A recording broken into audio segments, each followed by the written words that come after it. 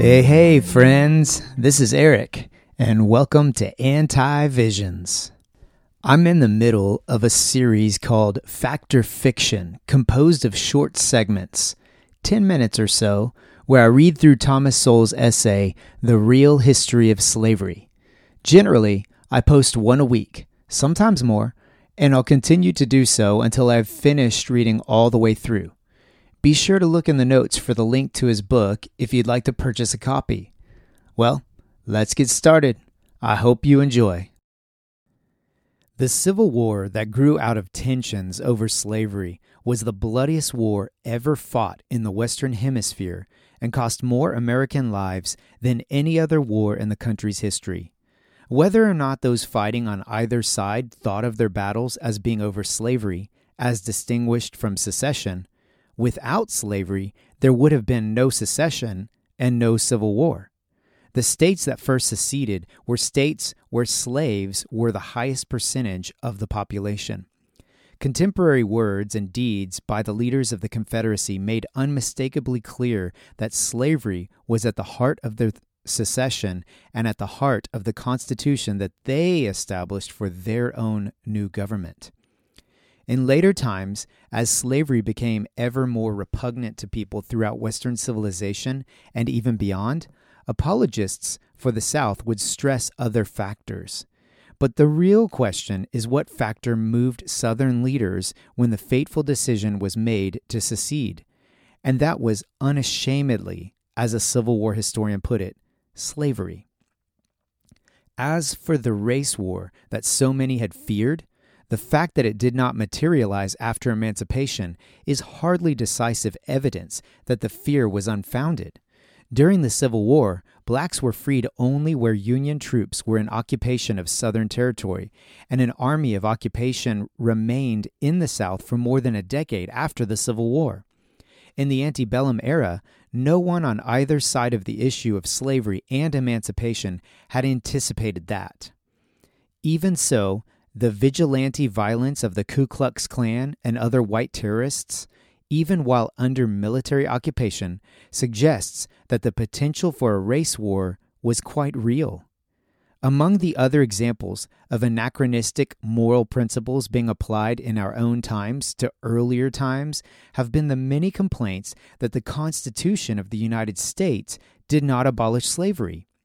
This was never a viable option because the South would not have remained united with the North if there had been such a clause.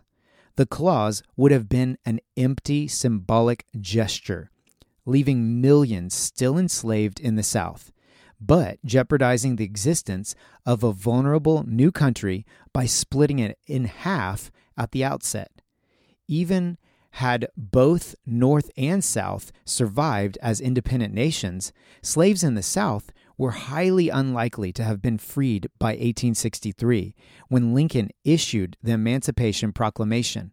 Would a meaningless clause have been worth the price of condemning even more generations of blacks to slavery? Moral principles cannot be separated from their consequences in a given context. Those preoccupied today with the contemporary instrumental use of history have scored many talking points by referring to the Constitution's allowance of additional representation for the South in Congress by counting 3/5 of the slave population in determining the number of congressmen to which the Southern states would be entitled. Like many political compromises, this one made no sense, except as a means of obtaining agreement in a situation where a dangerous stalemate threatened. The talking point made today is that this political arrangement amounted to saying that a black man was only 3/5 as important as a white man. But would those who say this have preferred that the slave population had been counted as requiring the same representation in Congress as the free? What would have been the consequences? Or do consequences matter to those trying to score points?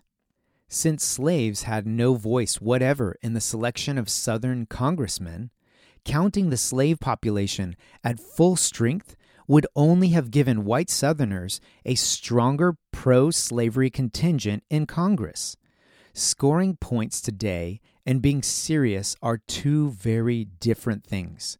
It should also be noted that the Constitution's distinction in counting people for representation in Congress was between slave and free, not black and white.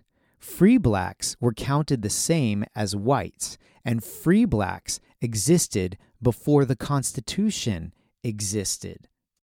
All right, I'm going to have to come to a stopping point. I know that this is an unusually short segment, but I'm at a breaking point in the essay where we're about to embark on the next section that discusses the social consequences in different societies and begins to explore slavery in the Islamic world.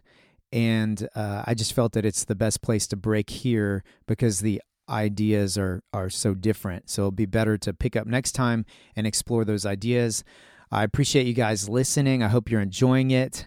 Share it with your friends. Check out the link. Buy Thomas Sowell's book. Get other books by him. Look him up. He's an amazing thinker and his voice needs to be heard. All right, have a good one and I'll see you next time.